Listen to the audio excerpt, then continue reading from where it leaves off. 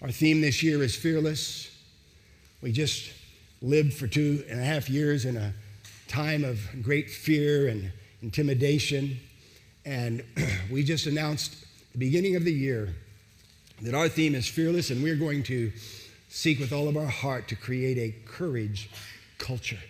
This is what we want to live in. This is what we want to contrast the world for, is a culture of courage to raise our children in, to be fearless people who fear only the Lord. And A.W. Tozer said, and I've been using this quote for my last 3 talks, but A.W. Tozer said, a frightened world needs a fearless church. And we read some weeks ago from Psalm 112 and verse 8 about the fear of the Lord. This is the fear that possesses me. This is the fear that possesses you. When I say fearless, it's not altogether true, because there is a fear of the Lord, but that fear of the Lord does make me fearless for everything in the world or beneath it. The fear of the Lord. And so here's what we read in Psalm chapter 112 and verse 8. They, and this is speaking in the context of this psalm of those who fear the Lord. They, those who fear the Lord, are confident. They're confident. And they're fearless. Isn't that something? The fear that alleviates all other fear. Yeah. They are confident and fearless and can face their foes triumphantly. Fearless. That doesn't mean I don't have foes. Yeah. It just means I face my foes confidently and fearlessly. And that's what the world needs. The world needs a confident and a courageous church. Not a church that is so compromised to the world that the world can hardly tell the difference between the church and the world, because we don't act any different. We don't love any different. We don't do any different than the rest of the world. No, the world needs a church that is a contrast to it. A church that is not conformed to it, but transformed by the word of the Lord. The church. Sometimes we think the government is the answer. Sometimes we think some kind of a platform is the answer. And I pray for governments, and this is how we can live peaceably and all of that. But there is no government that is the salt of the earth. There is no government that is the light of the world. That is the church of Jesus Christ, the salt of the earth and the light of the world. So we've been asking the question, what does a fearless church look like?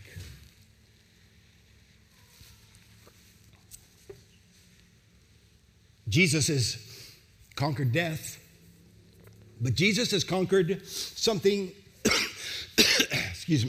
even greater than death. What's greater than death? What's worse than death? It's the fear of death. And Jesus has not only conquered death, but Jesus has conquered the fear of death. You only die once, but you can die 1,000 deaths being scared to death of death. But Jesus has defeated and conquered both. So what does a fearless church look like? A fearless church is a church that believes in a risen, glorious, resurrected Christ who has conquered death, and not only conquered death, but defeated the fear of it. The fear of it. We read in Hebrews chapter 2 and verse 15, by embracing death, taking it into himself, he destroyed the devil's hold on death. He destroyed the devil. He destroyed the devil's hold on death and freed all who cower through life scared to death of death. What does a fearless church look like? Well, like fierce followers of Christ who are not afraid to die because they're not afraid of death, because they've already passed from death into life, because we're going where he's going. Death is a foe. And we can fearlessly face it knowing that Jesus has conquered it and released me from the fear of it. What does a fearless church look like? Secondly, a fearless church is not afraid of man. Not afraid of man. The Bible teaches us that the fear of man brings a snare. And the Hebrew word is literally a noose. I mean, what a terrible image a noose is. But that's what the fear of man brings, a noose that takes the very life out of us. A fearless church It's fierce followers of Christ who are not afraid to die, but it's also bold believers in Jesus who are not afraid of man. What can man do to me? You see, the church is espoused to Jesus. Paul said, I have espoused you to Christ. What does that mean? It means that the church is betrothed to Jesus. The church is his romantically. The church is engaged to Jesus. Her heart and her desire is to please Jesus. She does not need nor seek the gaze or the approval or the attention of other men.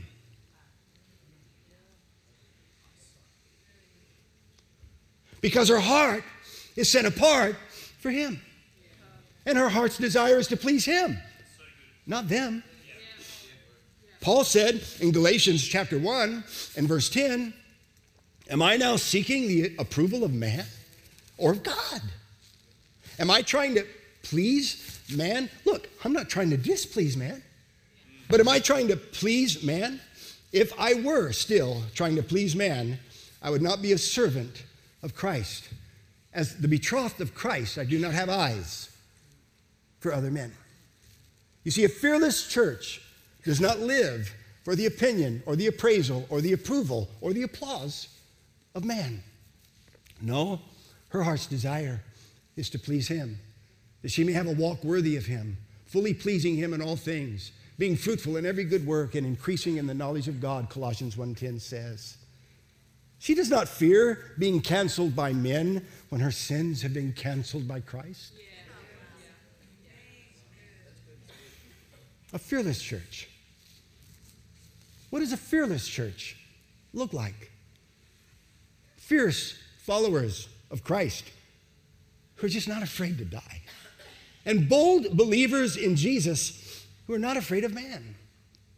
And last week, we talked about daring disciples of Christ who are not afraid of the dark or anything that lives in it or rules in it or reigns in it. The world needs a church that is not afraid of the dark. The Bible says that the world sits in darkness, that darkness has covered the earth, gross darkness the people, but the world needs a church that is not afraid of the dark or the darkness or the devils or demons or diseases or anything else that lives in it.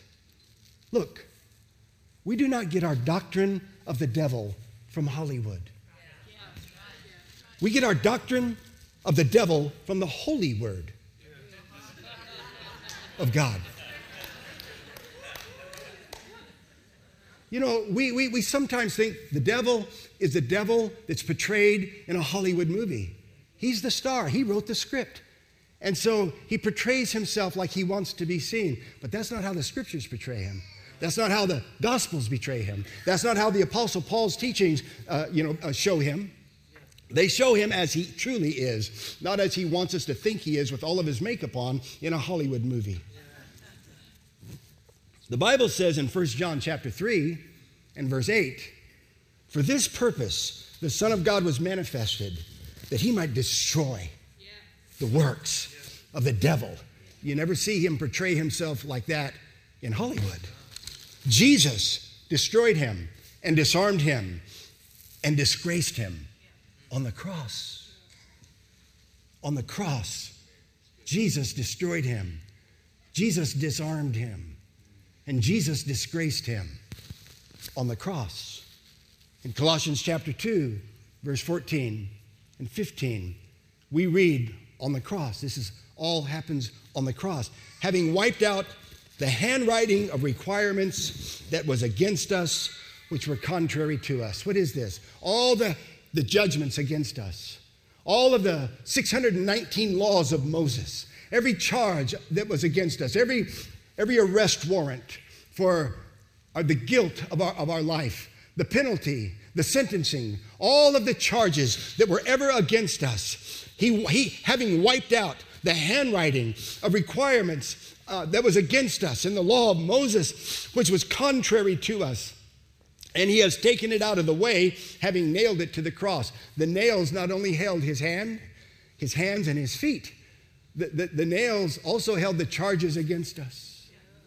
All the charges against us. And he, having nailed it to the cross is where Jesus' hands and feet were nailed, and the cross is where every accusation against my life was also nailed. And then we continue reading. This is what Jesus did on the cross. Having disarmed principalities, disarmed principalities and powers, he made a public spectacle of them, triumphing over them in it. On the cross, Jesus crushed the serpent. Crushed him. With his heel, he crushed his head on the cross. What is there to fear from a darkness that Jesus has raided and invaded? What is there to fear from a demon or a devil that Jesus has dominated and subjugated? The Bible says in Ephesians chapter 1 and verse 22, God put all things under Christ's feet. God put all things under Christ's feet and gave him to the church as supreme Lord over all things. Satan is under his feet, and you are his body, you are his hands, and you are his feet. So what does a fearless church look like? It looks like fierce followers of Christ who are not afraid to die. It looks like bold believers in Jesus who are not afraid of man. It looks like daring disciples of Christ who are not afraid of the dark. And today, it looks like sold out servants of the Savior who are not afraid to share their story. Share your story. A frightened world needs to hear your story. You know, Paul, in the last recorded verses we have of him, and right near the end in the book of Acts, Paul had gone to Jerusalem. He was arrested, and he was sent up to Caesarea Maritima. And for 2 years, Paul sat in a prison there on that coastal city. You can go visit Caesarea today. It's amazing to walk through there where Paul was imprisoned. During those 2 years, Paul had opportunity from time to time to state his case. And right near the end, he appeals to Rome. He appeals to Caesar. He goes to Rome. But an amazing opportunity happens. King Agrippa, with his royal entourage, comes. And they bring Paul, they plan this regal moment with the king and officials. And Paul, they bring him in chains and stand him in front of King Agrippa. And Paul stands before King Agrippa. And what does Paul do? He shares his story. Paul fearlessly shares his story before King Agrippa. He tells his story of how he was a Pharisee and how committed he was and how much he hated the way and how he persecuted the way and how he was on his way to Damascus to arrest even more of those who follow the way, and how that on that Damascus road, Jesus appeared to him and Jesus spoke to him and Jesus called him, and how from that moment his life was now totally turned around to preaching and teaching Jesus. Paul shared his story. He shared what his life was like before he met Jesus. He shared how he encountered Jesus. And he shared how his life changed after he met Jesus. And King Agrippa listened. He listened to his story. And we record his words in Acts chapter 26, 28, and 29. His words are recorded. Then Agrippa said to Paul, "You almost persuade me to become a Christian." And Paul said, "I would to God that not only you, but also all who hear me today might become both almost and altogether such as I am, except for these chains.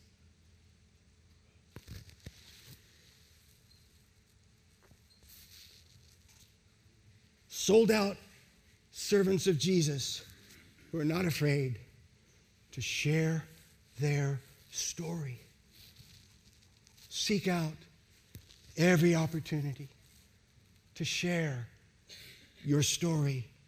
Do not shy away from your story. I met Carol when I was in the military. In the early 70s, I joined the United States Army because as a young Baptist pastor, I was filled with the Holy Spirit on a missions trip. And now I had become a Pentecostal pastor. And the Baptist denomination excommunicated me because of it. And I didn't know what to do. And I didn't know where to go. And so I felt, this was in the early 70s during the Vietnam conflict, but I felt in my heart I could serve Jesus in the military. I could serve him in the army. I didn't have a church anymore to serve him, but I could serve him in the military. I could become a soldier, and my heart's desire would be to be a good soldier, a soldier that would witness for Christ.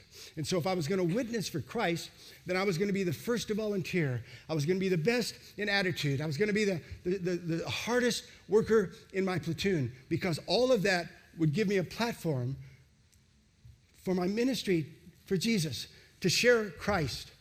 And because that had been my heart, often, by the grace of God, I was soldier of the month, or soldier of the quarter, or soldier of the battalion, because I was simply putting extra effort in to be a witness for Christ.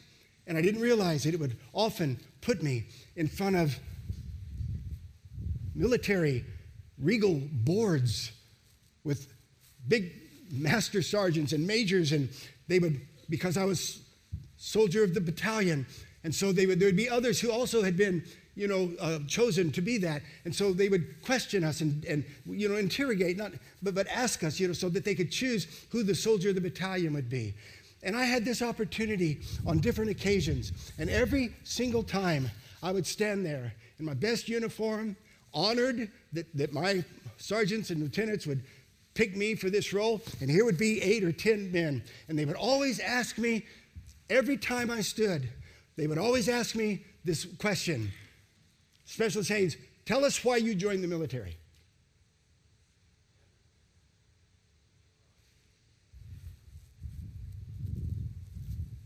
And every time I would say, I joined the military because I am a totally committed follower of the Lord Jesus Christ. And I wanted to serve him as I served my country. And I wanted to be the best soldier I could be, and also be the best friend I could be to my fellow soldiers and help them in every way I could.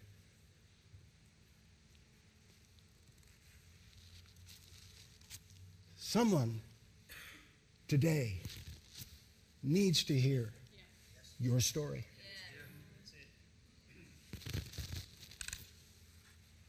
In John chapter 9, Jesus heals the blind man who had been born blind. He'd been blind from birth, and it caused a great stir. And now the Sadducees and Pharisees and the council, they're inquiring of this man. What's happened? What's happened? And in verse 17, we get into this interrogation, and they said to the blind man again, "What do you say about him? Because he opened your eyes." And he said, "He's a prophet." But the Jews did not believe concerning him that he had been born blind, that he had been born blind and received his sight. And so they called the man's parents of him who had received it. It was easier to believe, you're lying. Get his parents, bring them in here. And so his parents come in. And they asked them, saying, "Is this your son, who you say was born blind? How then does he now see?" And his parents answered and said, "We know this is our son, and that he was born blind. But by what means he now sees, we do not know. Or who opened his eyes, we do not know. He is of age. Ask him, and he will speak for himself. His parents said these things because they feared the Jews. Here their child, who was born blind, stands before them, completely seeing and completely whole. But they were afraid that the Jews would cancel them from the synagogue. His parents said these things because they feared the Jews. For the Jews had agreed already that if anyone confessed that he was Christ, they would be put out of the synagogue. They would be canceled. Therefore, his parents said, he's of age. Ask him. If you don't think fear isn't powerful, and you can't imagine what a parent must feel to see their child with that kind of a miracle all over him, but all they can think about is their fear of being canceled. And so they again called the man who was blind and said to him, give God the glory. We know this man is a sinner. And he answered, and he said, whether he is a sinner or not, I do not know. One thing I know, that though I was blind, now I see. The man did not share his theology or his doctrine or his mastery of Scripture or his insight into Christology. He shared his story. He shared what happened to him when he met Jesus. Once I was blind, but now I see. Once I was bound, but now I'm free. A fearless church is not afraid to tell her story.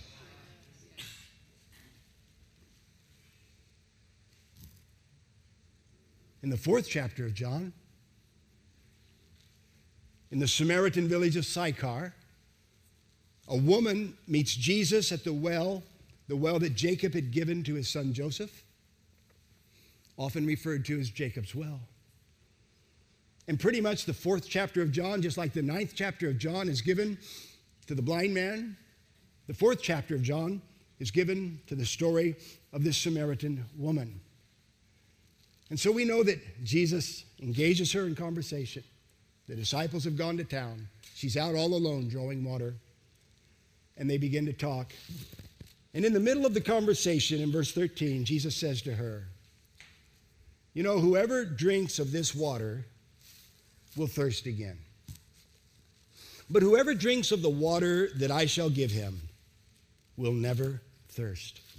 But the water that I shall give him will become in him a fountain of water springing up into everlasting life. And the woman said to him, Sir, give me this water, that I may not thirst, nor come here to draw. And Jesus said to her, Go call your husband and come here.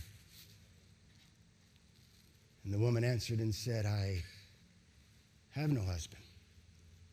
Jesus said to her, You have said well, I have no husband. For you have had 5 husbands, and the one whom you have now is not your husband, and that you spoke truly. The woman said, Sir, I perceive you're a prophet. And a few verses later, she says to him, verse 25, I know the Messiah is coming, the one who is called Christ. When he comes, he will explain everything to us. Then Jesus told her, I am the Messiah.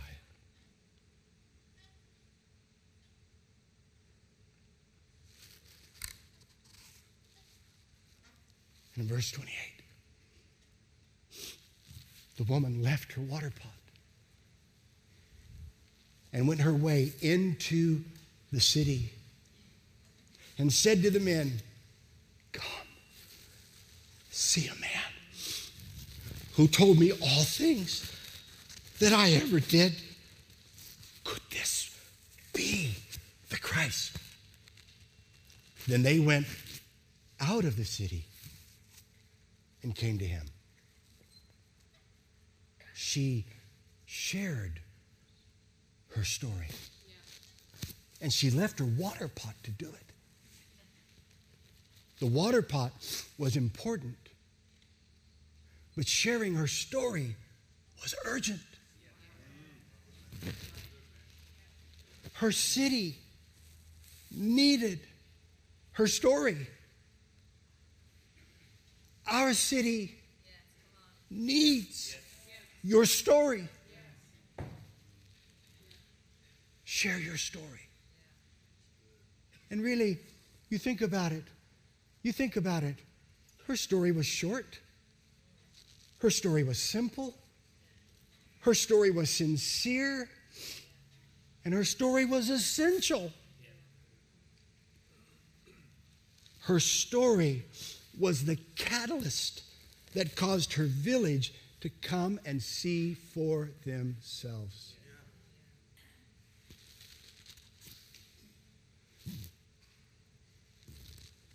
Verse 39, many of the Samaritans of that city believed in him because of the word of the woman who testified. Many believed in him because of her story. He told me all that I ever did. Short story, simple story, sincere story. Many believed because of her story. So when the Samaritans had come to him, they urged him to stay with them. And he stayed there 2 days. And many more believed. I mean, her story just keeps getting richer and richer and better. Many more believed because of his own word. Yeah. Then they said to the woman, "Now we believe, not because of what you said, for we ourselves have heard him, and we know that this is indeed the Christ, the Savior of the world." But they wouldn't have known without her story. And you see, that's the beautiful of sharing your story, because it leads to his story.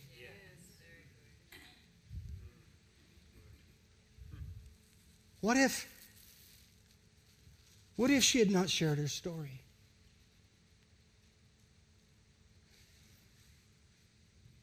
What if she just kept it to herself? What if she'd just gone home that day and pondered in her heart all that had just happened to her?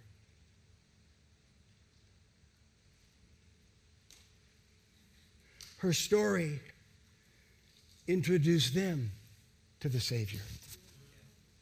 This is the power of your story. It leads to his story. I believe that the greatest spiritual warfare that we can do is to tell the story. Ours and his. This is the greatest spiritual warfare. This is what advances the church of Jesus Christ into homes, into families, into neighborhoods, into workplaces, into schools, into cities, into nations. We read in Revelation chapter 12 and verse 11, "And they," believers, "have defeated him." In this context, the him is the devil, the accuser of the brethren.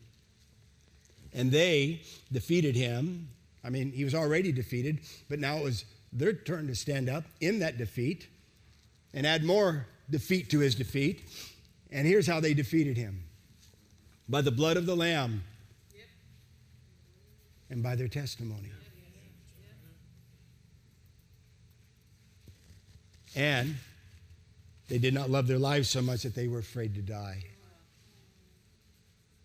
Their story, their witness, Their testimony defeated the devil, drew back the kingdom of darkness, brought in the kingdom of Christ, brought in the kingdom of God.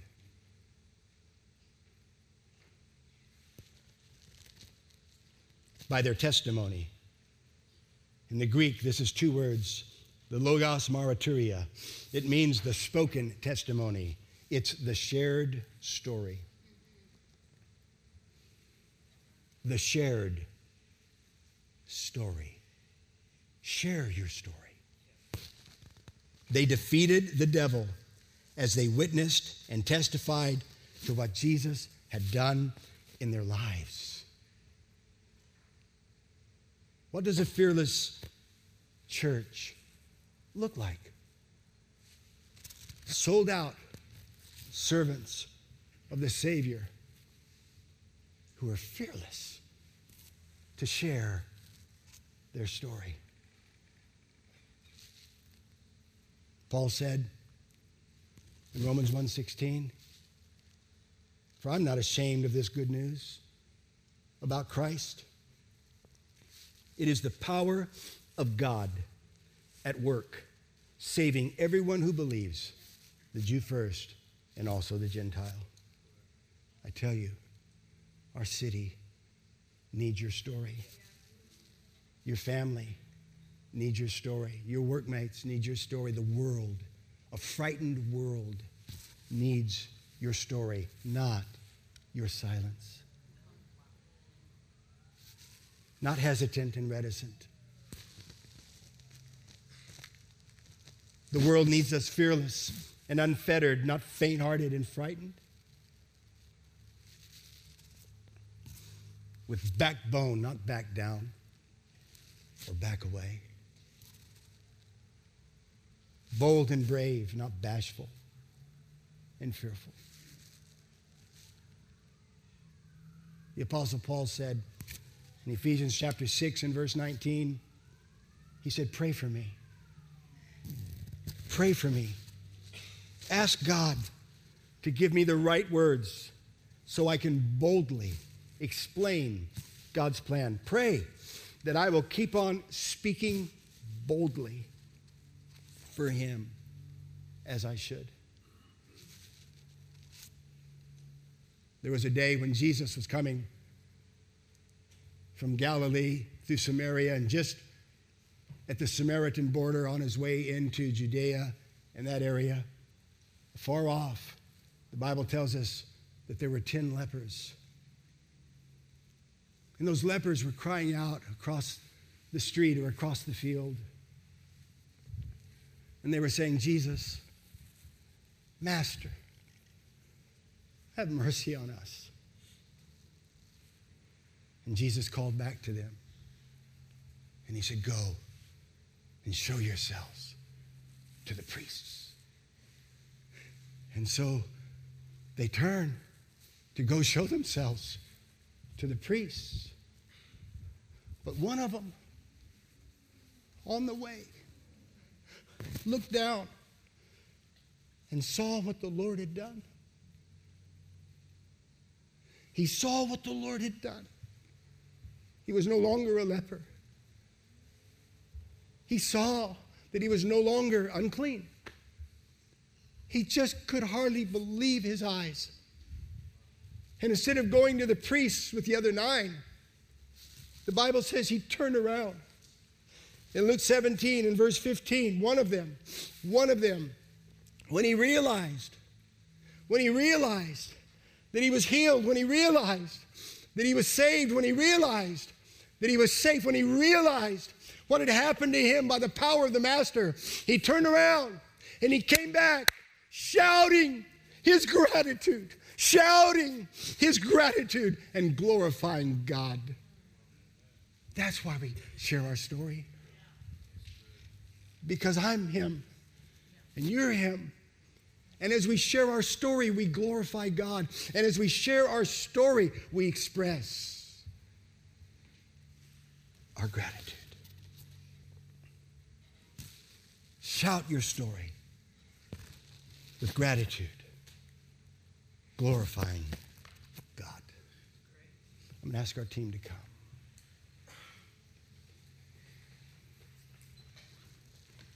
What does a fearless church look like? Oh, the world needs a fearless church.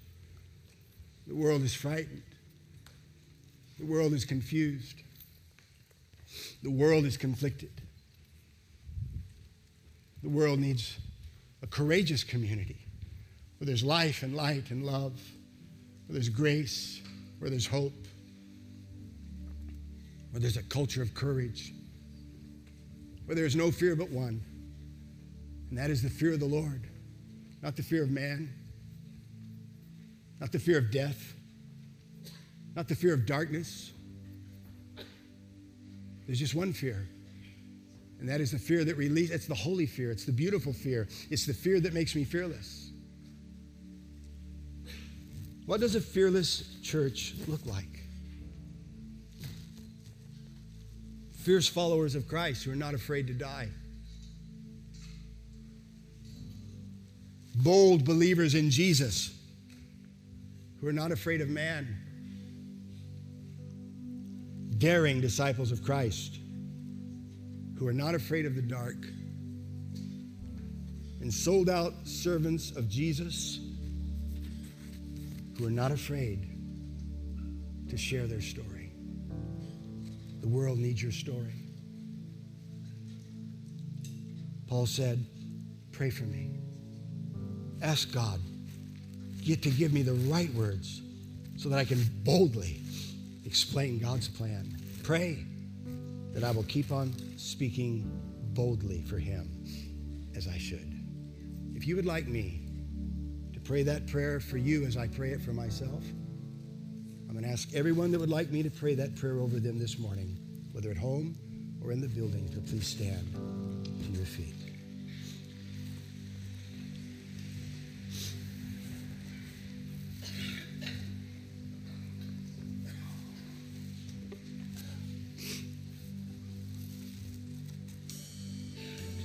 One of them, when he realized that he was healed,